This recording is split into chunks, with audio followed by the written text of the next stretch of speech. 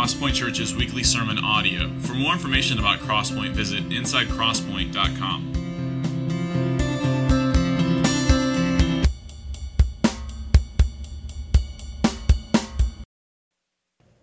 Well, good morning. It is the holiday weekend, and you made it. We all made it.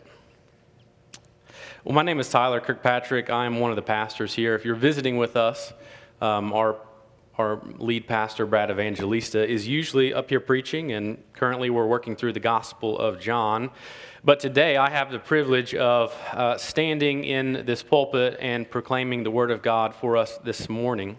We'll be in Acts chapter 9, verses 1 through 18, and it's a very familiar story in the Bible if you have been around the church for any amount of time. It's the conversion of Saul of Tarsus. There are a few stories in the Bible that are completely misunderstood. One of those, probably the most famous, would be David and Goliath, where we are sometimes told that the story of David and Goliath is really a matter of inspiration for us, that we can conquer our giants. Well, that's not true at all. David and Goliath is a picture of what will one day be our reigning and ruling and conquering victor, Christ Jesus, who conquers our enemies, namely sin and death, for us. And there are other stories in the Bible that are misunderstood and misapplied, but really this morning, this story in Acts 9, the conversion of Saul, is not one of those stories. It's not really one of the stories that is misunderstood. I think we all can read it and see pretty clearly that it is the conversion of Saul. Now, there are a few little theological bits and pieces that may be disagreed upon, but by and large, the story is easily understood.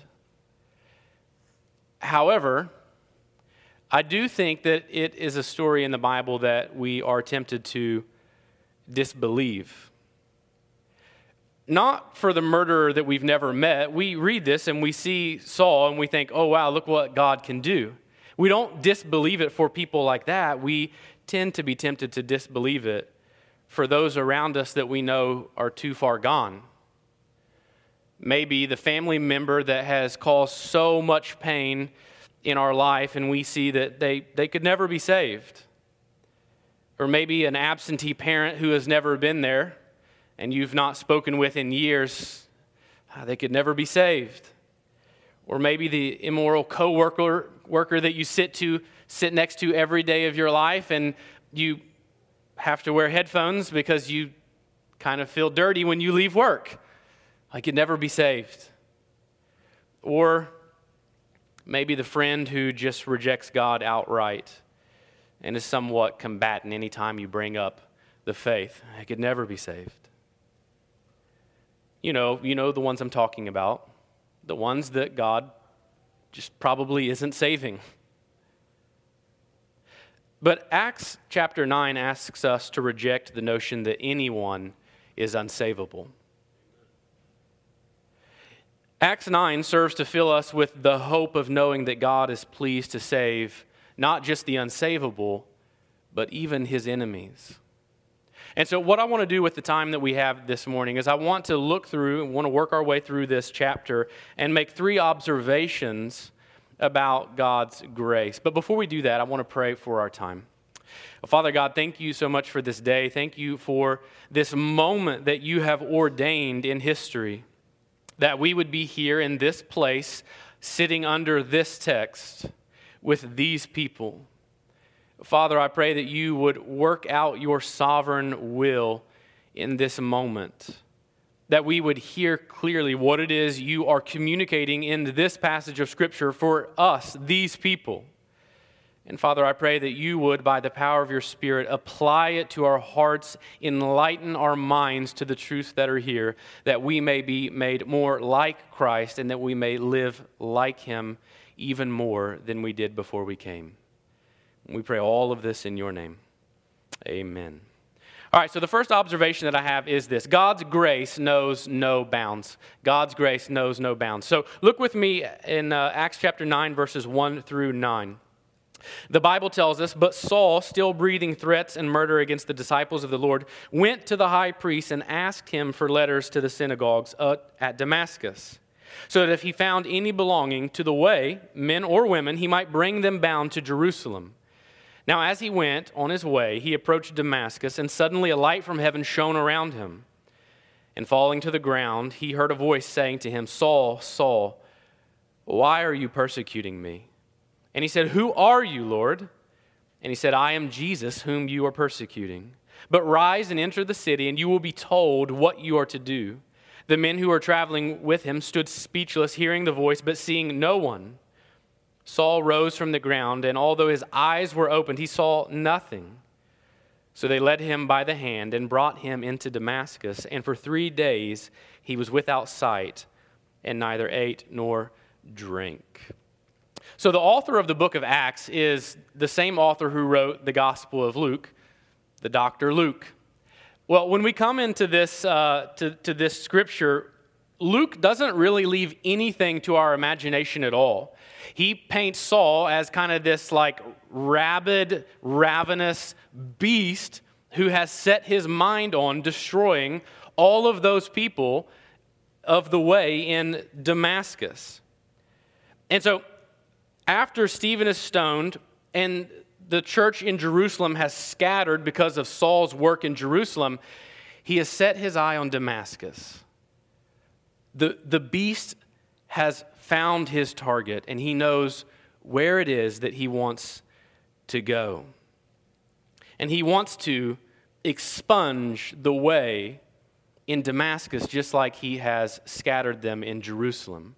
Obviously, the way refers to followers of Jesus, but likely it's because of John 14:6, when Jesus says, "I am the way, the truth, and the life," that early on in the history of the church, we see the church just being called the way, right? We are followers of Jesus. We follow the way into eternal life. And so Saul is making his way there to destroy the way. And Luke tells us that there was threat and murder on his breath. Right? There's a lot of detail wrapped up here at the very beginning of this. I think Luke wants us to know very, very clearly who Saul is in this story. He's the one who, with everything that he has, every breath that comes out of his lungs, is threats and death for those who follow Jesus Christ. This is the man who is the main character in our story. And so the captor, he's locked in on his captive. He's on his way. But in a strange, divine turn of events, we realize that the captive is not actually in the city of Damascus. The captive is on the road to Damascus. You see, one of the great truths of the Bible, one of the things that's happening underneath this story in God's plan, is that as Saul is making his advance on Damascus, God is making his advance on Saul. And one of the strange things that Paul would have known this when he became Paul and was no longer Saul. By the way, those two names are synonymous, so whenever I say one for the other, same guy. You just have to track with me. But one of the things that Paul would have understood later on, and that he does not yet understand now, is he's on his way north to Damascus. Right? He is systematically destroying all that Jesus has kind of like stirred up. Right? Jesus has come, he's dead now, and all these people are phonies, and they're enemies of the Jewish faith. And so Saul, being a Jew amongst Jews, the foremost, he wants to protect his religion. And so he's going north, and he's going to stop it where it starts. But all along, in Acts chapter 8, a man named Philip is heading south with the gospel. And so even as this is playing out, we see that God is in control of all of it. Nothing stands outside of God's will. And even when there is one persecution here, there's the spreading of the gospel here. And that's what is happening. And so as we just read, we see that the great persecutor of the church, the great persecutor of Jesus himself, he has now himself been arrested by God's grace. After having put countless numbers of men and women in church for following Jesus, he has now been arrested by Jesus himself. Right? No doubt that this is a miraculous encounter. There is a flash of light. There is the sound of the Lord himself. Paul goes blind. There's a lot of miraculous things happening here. And I want to see those things, and I want us to revel in God's providence, his sovereignty over all things, and his ability to do all things. But also there's just a simplistic explanation here of conversion. Right? God pursues his enemies. Yes, there's a flash. Yes, there's a rumbling. But even more simple than that, God pursues his enemies. He is the seeker and saver of the lost. He goes forth into the world, into the nations, and he reveals himself. He reveals the grace of his Father. I want us to see something that seems pretty insignificant here in our text. Verse 1 starts out like this, but Saul. It seems insignificant, but obviously it serves as a transition from things that have happened before. Well, in Acts chapter 7, we read that Stephen has just preached this amazing sermon where he has basically started with Abraham and ended with Moses and talked about how God has delivered his people from the captivity of sin and death. And they kill him. They stone him for his message of the good news of Jesus Christ. And lo and behold, standing there in the crowd is Saul. And all of the people who go and stone Stephen, they lay down their garments at the feet of Saul. And Saul approved. Well, in Acts chapter 8, you read about Philip being called by the Spirit to go to Samaria in the south. And even on his way to Samaria, which is that's his actual destination, he meets with the Ethiopian eunuch on the road, and the Ethiopian eunuch gets saved. And so you have Stephen, who is willing to die for the gospel, Philip, who is willing to take the gospel, but Saul. But Saul, I think, carries the weight of all of his hostility towards Christ. Here are these two men. Here are these two mighty warriors for Jesus. But Saul still breathing threats and murder.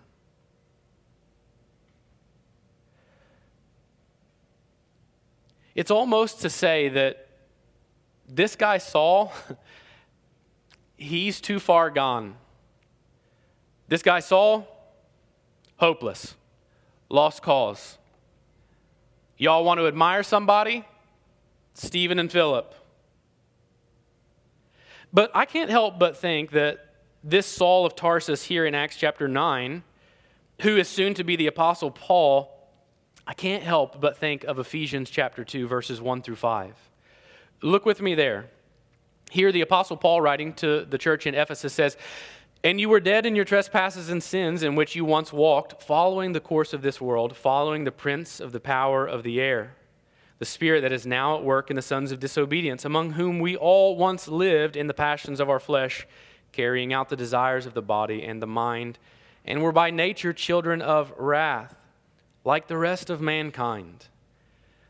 But God, being rich in mercy, because of his great love with which he loved us, even when we were dead in our trespasses, made us alive together with Christ. And by grace you have been saved." As we look at Saul, as we read of Stephen and as we read of Philip and we get to Saul, we can't help but pity him. But really pity him because he seems like he's not the type of guy who's going to be saved. This is God's foremost enemy. But what Saul doesn't understand, that Paul later would understand and encourage the church with, is that we can never write someone off as hopeless because of the truth but God. We can never look at someone's life in that moment. We can never look at even their past and think, well, they are hopeless. Not because but Saul was breathing threats and murder, but God, being rich in grace and mercy. Well, this is exactly what is happening to the chief of sinners in this moment. Saul's learning the lesson that he will preach for the rest of his life. That all of our wickedness pales in comparison to the grace of God. All of our wickedness pales in comparison to the grace of God. Nothing can keep us from God's saving grace. Nothing. The second observation is this: God's grace exceeds our expectations. So let's continue in chapter 9, verse 10. Now there was a disciple at Damascus named Ananias. The Lord said to him in a vision, Ananias, and he said, Here I am, Lord. And the Lord said to him, Rise and go to the street called Straight, and at the house of Judas look for a man of Tarsus named Saul. For behold, he is praying, and he has seen in a vision a man named Ananias come in and lay his hands on him so that he might regain his sight. But Ananias answered, Lord, I have heard from many about this man, how much evil he has done to your saints at Jerusalem. And here he has the authority from the chief of priests to bind all who call on your name. Our brother Ananias speaks for all of us. Right? There are people that we look at, and we look at their life, we look at the context, we look at all of the clues, we see all of the things, and we just kind of think, yeah, this is not somebody that I think God can save. Right? Of course we want him to. We even pray and ask that he will save this person, but we're just not sure that this is the type of person who's like the saved type. Right? Doesn't have kind of what it takes. Everything is really against Saul in this moment. And Ananias knows it.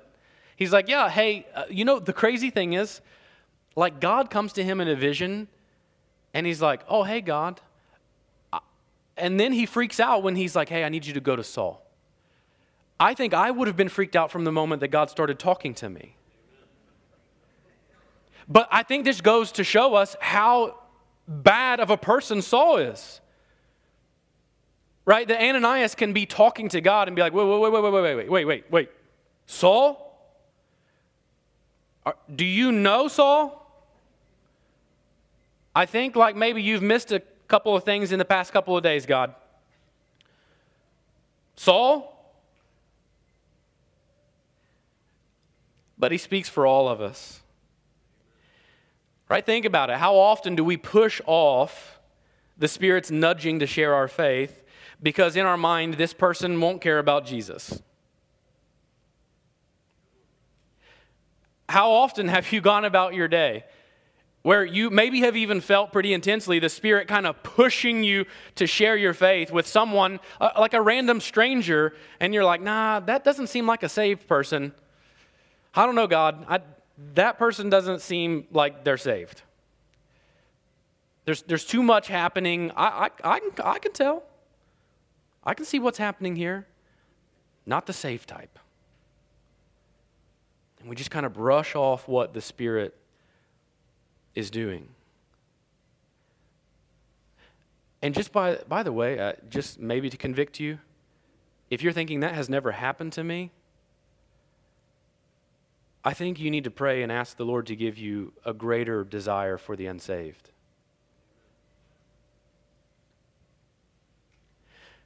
But to look at people and think this is not the saved type of person, right? That's a mindset of the flesh. That is not of the Spirit. Our flesh is weak and frail. Our flesh is still battling the effects of Genesis chapter 3 of the fall and sin and death. And often our flesh will tell us, this is not probably something you need to do right now. Yeah, that person, too far gone. Look at them. You can walk over there. Go ahead, try it. Guarantee you they won't accept Jesus. That's what the flesh does. The flesh reminds us of all of the reasons we shouldn't share our faith. But that's not the mindset we should have. You see, we're not called to share the gospel because we're extraordinarily capable. None of us in this room have received Matthew 28, 19, and 20 because we seem that we are highly capable to live out that mission. Right? God has not looked at any of us and thought, you know what? You're a Matthew 28, 19, and 20 person. I see you. Good with words, extrovert, don't care what people think about you. Matthew 28, 19, and 20. God hasn't called us because we are extraordinarily capable. And He hasn't called us because we have the most effective evangelistic method. I think sometimes we often think, well, I'm so ill-equipped, I can't share my faith. Well, brothers and sisters, you haven't been called to share your faith because you are good at sharing a certain method with people. Right? Me, we, God. Like, there's all these like patterns and paradigms. They're helpful, but you haven't been called because of them. And we're not motivated to share our faith because we can foresee acceptance. The Bible never tells us that, yeah, you should go share your faith with that person because they're definitely going to believe. We're never given that promise in all of Scripture. And so we're not called because we're extraordinarily capable. We're not called because we have a certain evangelistic zeal and we have just the right method to ensure that everyone we come across is going to get saved. Right? If you're an atheist, I got something for you. If you're a follower of Darwin, I got something for you. Right?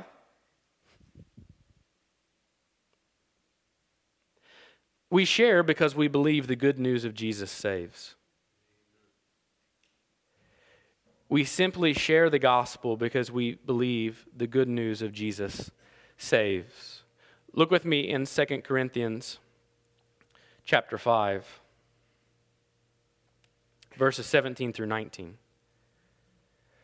Therefore, if anyone is in Christ, he is a new creation. The old has passed away. Behold, the new has come. All this is from God, who through Christ reconciled us to himself and gave us the ministry of reconciliation. That is, in Christ, God was reconciling the world to himself. What the Bible tells us, what Paul tells the church in Corinth, is that what God has done on the cross, the sure work of dying and rising again, that men and women might be reconciled to a holy, perfect God, when I depart, what Jesus has said is, I am leaving this work up to you. You're taking up what I began and what I guaranteed through my death and resurrection. You are ministers of reconciliation. You take up the work of Jesus.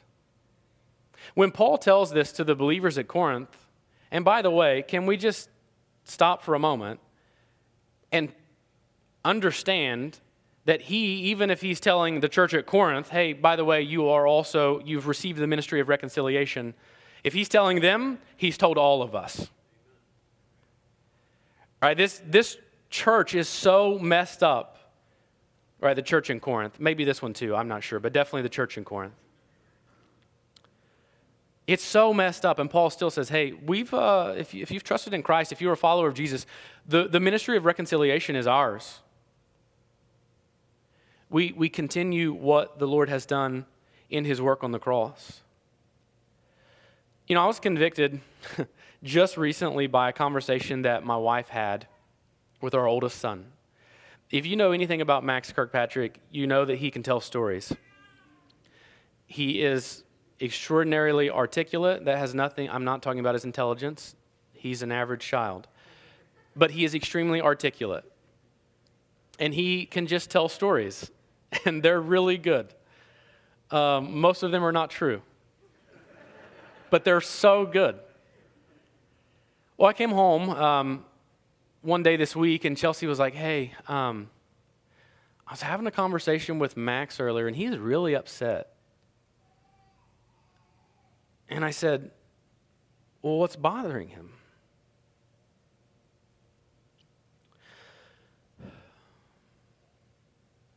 And she said, we just came home from the gym.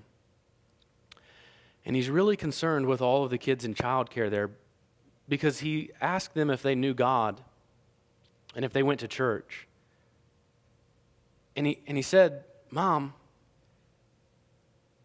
they don't go to church. They don't even know God. And Chelsea said, well, what did you tell them? And he said, Mom, I told them, and this is either the greatest evangelistic method or the absolute worst evangelistic method. Mom, I told them if they don't know God, they're going to go to hell.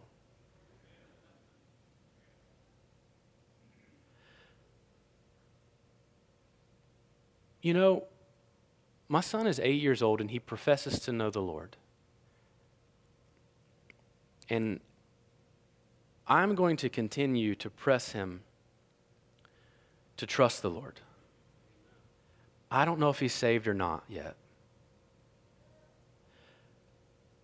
But the boy loves people. And he's concerned for their soul. Why is this convicting? Because I go to this gym every morning of my life.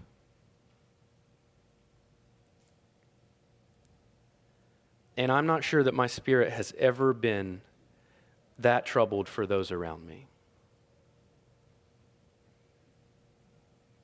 You know, in my heart, I must just think, you know, we're all here just to work out. At least some of us. That guy's definitely just sitting there texting, but most of us are here to work out. If that's you, please stop it. But I'm just here to work out. This is not the type of place that God would use me to save people. Well, apparently, according to Max Kirkpatrick, this is exactly the place God sends you to save people. You see, this is just what we do. We rally our inner Ananias and we say, wait a minute, Max Fitness? This is the place? People here can believe? I don't have enough time, Lord. I'm just here so I can eat what I want when I leave. Right? We all know what I'm talking about. We all know what I'm talking about because we've all been in this place, right? This isn't the right place. It isn't the right time. This isn't the right person. And we may not say that out loud, but we live that way.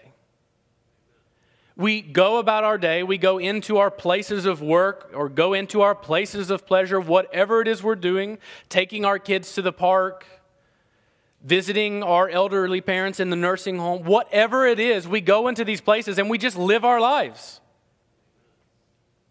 Because I think inherently something about us, and it has to be of the flesh, says, yeah, well, you're here for this thing, so it kind of seems like since you're here on this business, probably God is not going to do anything special here in this place through you.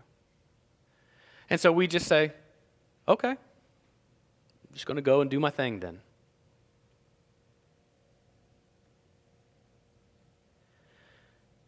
But here's what the Lord is telling us very clearly through even Ananias's kind of initial resistance. We never know who the unlikely convert is going to be. We never know who the unlikely convert is going to be. And the reality is, and think about it just for a moment, if God was so gracious to save you and me and Saul, then his grace is enough for anyone. I think so often we kind of get caught up in the post-Christian me, and we forget the pre-Christian me. Because especially if I'm walking into the gym and I'm looking at all these people and I'm like, nah, nope, definitely not him, right? Too big, stronger than me, too many cool tattoos, definitely not getting saved. Right? We just go in and we start writing people off, even subconsciously. But in reality, I was any one of those people in that gym. And if the Lord could save me, and even more than that, call me to be a preacher, He can save anyone. Anybody. Every single one of us who have placed our faith in Christ Jesus, who have looked upon the cross, every single one of us are an unlikely convert. Because like Springer said when he read for us, we weren't just living our lives. We were enemies. Enemies of God. Persecutors of Jesus Christ. You do realize to be a persecutor of Jesus Christ, all you have to do is deny that He is who He says He is. That's enough. And you are a persecutor. You're making a claim that Jesus, the Son of God, is not who He claims to be. Oh, brothers and sisters, before Jesus, we were enemies ourselves. Every single one of us. The third observation, God's grace doesn't require cooperation, it produces faith. So let's finish the story here, starting in verse 15. Right, so verse 15, right before that, Ananias is saying, wait, Saul? Like Saul? Verse 15. But the Lord said to him, go, for he is a chosen instrument of mine to carry my name before the Gentiles and kings and the children of Israel. For I will show him how much he must suffer for the sake of my name. So Ananias departed and entered the house. And laying his hands on him, he said, Brother Saul, the Lord Jesus, who appeared to you on the road by which you came, has sent me so that you may regain your sight and be filled with the Holy Spirit. And immediately something like scales fell from his eyes, and he regained his sight. Then he rose and was baptized. And taking food, he was strengthened. You know, I want to be clear about something. Throughout all of Scripture, it is so very clear and obvious that God does choose to use means in bringing about salvation. God certainly uses the means of men and women through biblical history, but even into our lifetime, He uses means to bring about the salvation of unbelievers.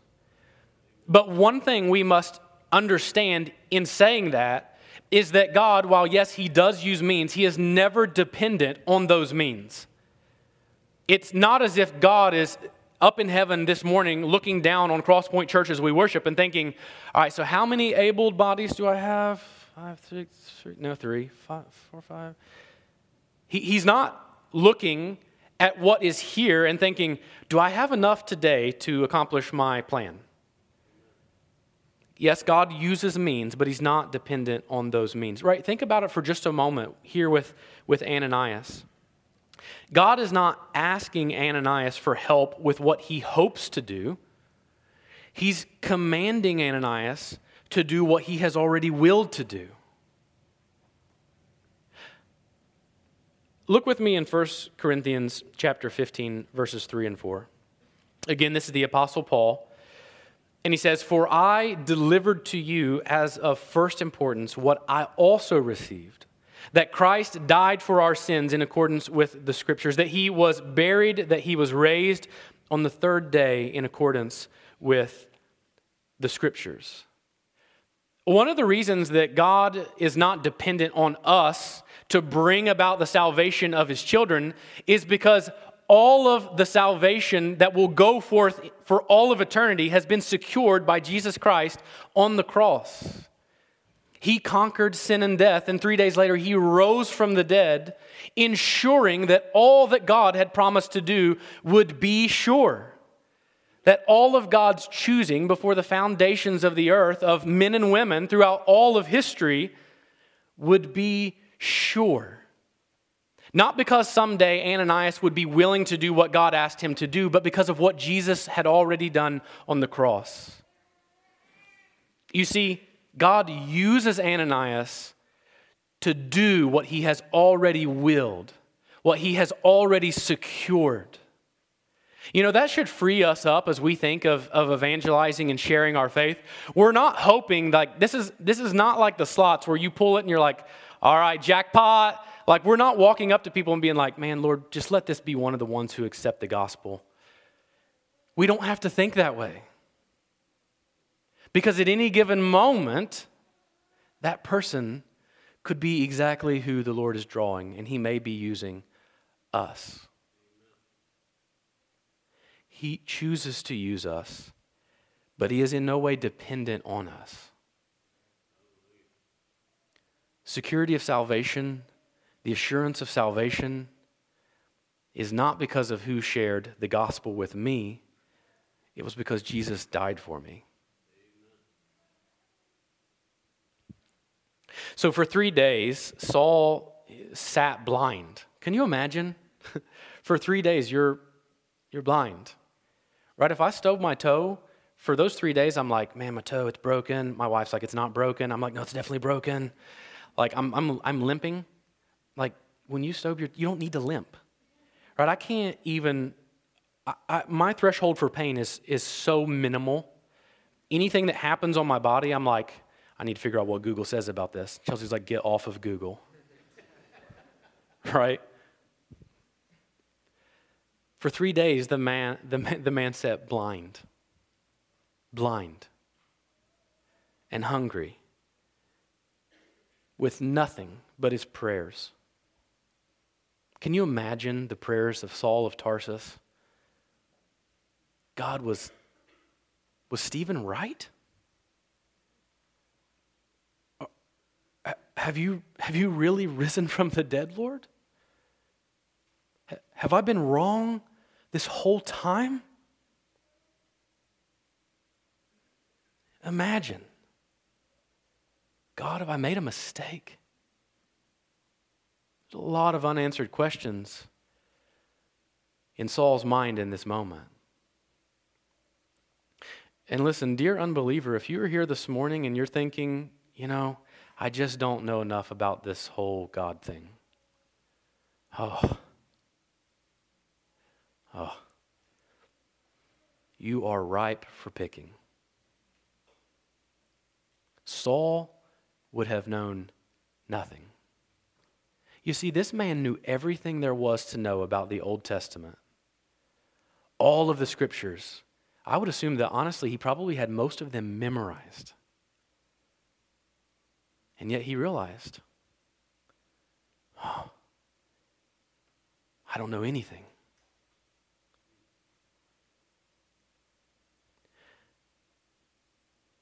But then, something miraculous happens. Saul hears the word of the Lord, and for the very first time in his life, he could actually see. This whole time, Saul of Tarsus has been a blind man.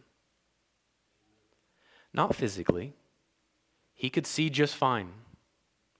He was able to see Stephen be stoned and he was able to even see that it pleased him greatly. But his heart was blind. In Ephesians chapter 1, the Apostle Paul gives maybe one of my favorite phrases in all of the Bible.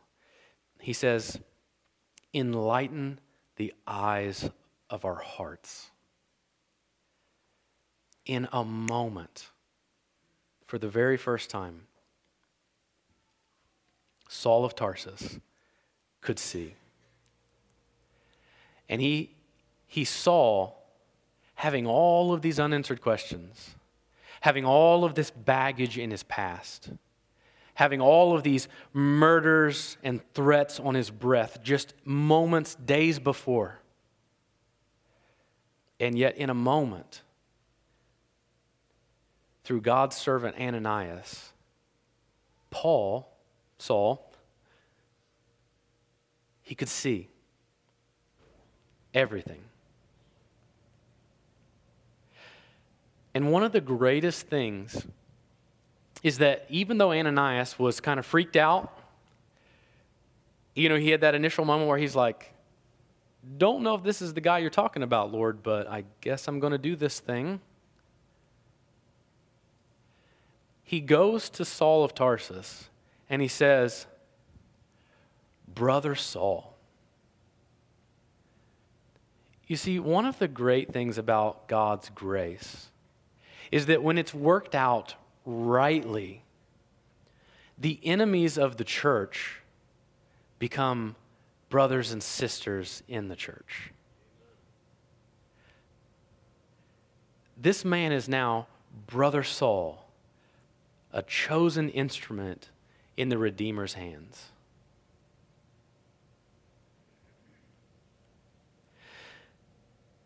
You see, one of the reasons we like Acts chapter 9 so much, one of the reasons it's such an encouraging story to us, is because really it is one of the truest pictures of biblical salvation.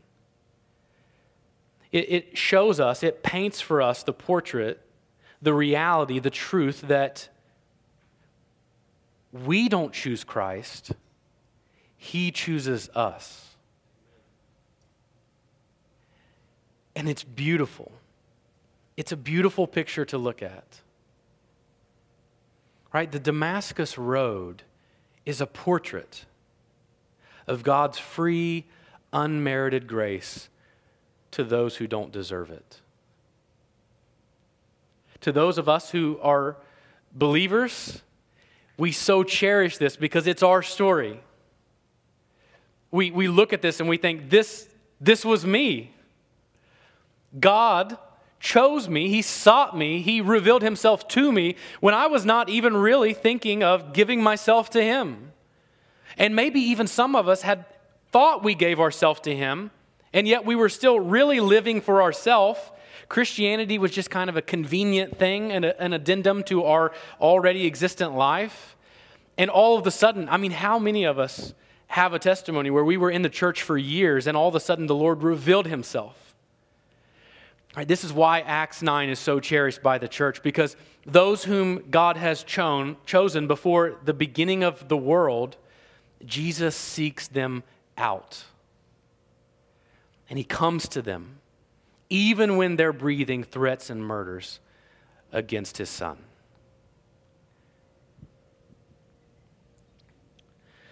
Toward the end of his life, Paul summarized why Jesus did what He did that day on the Damascus Road.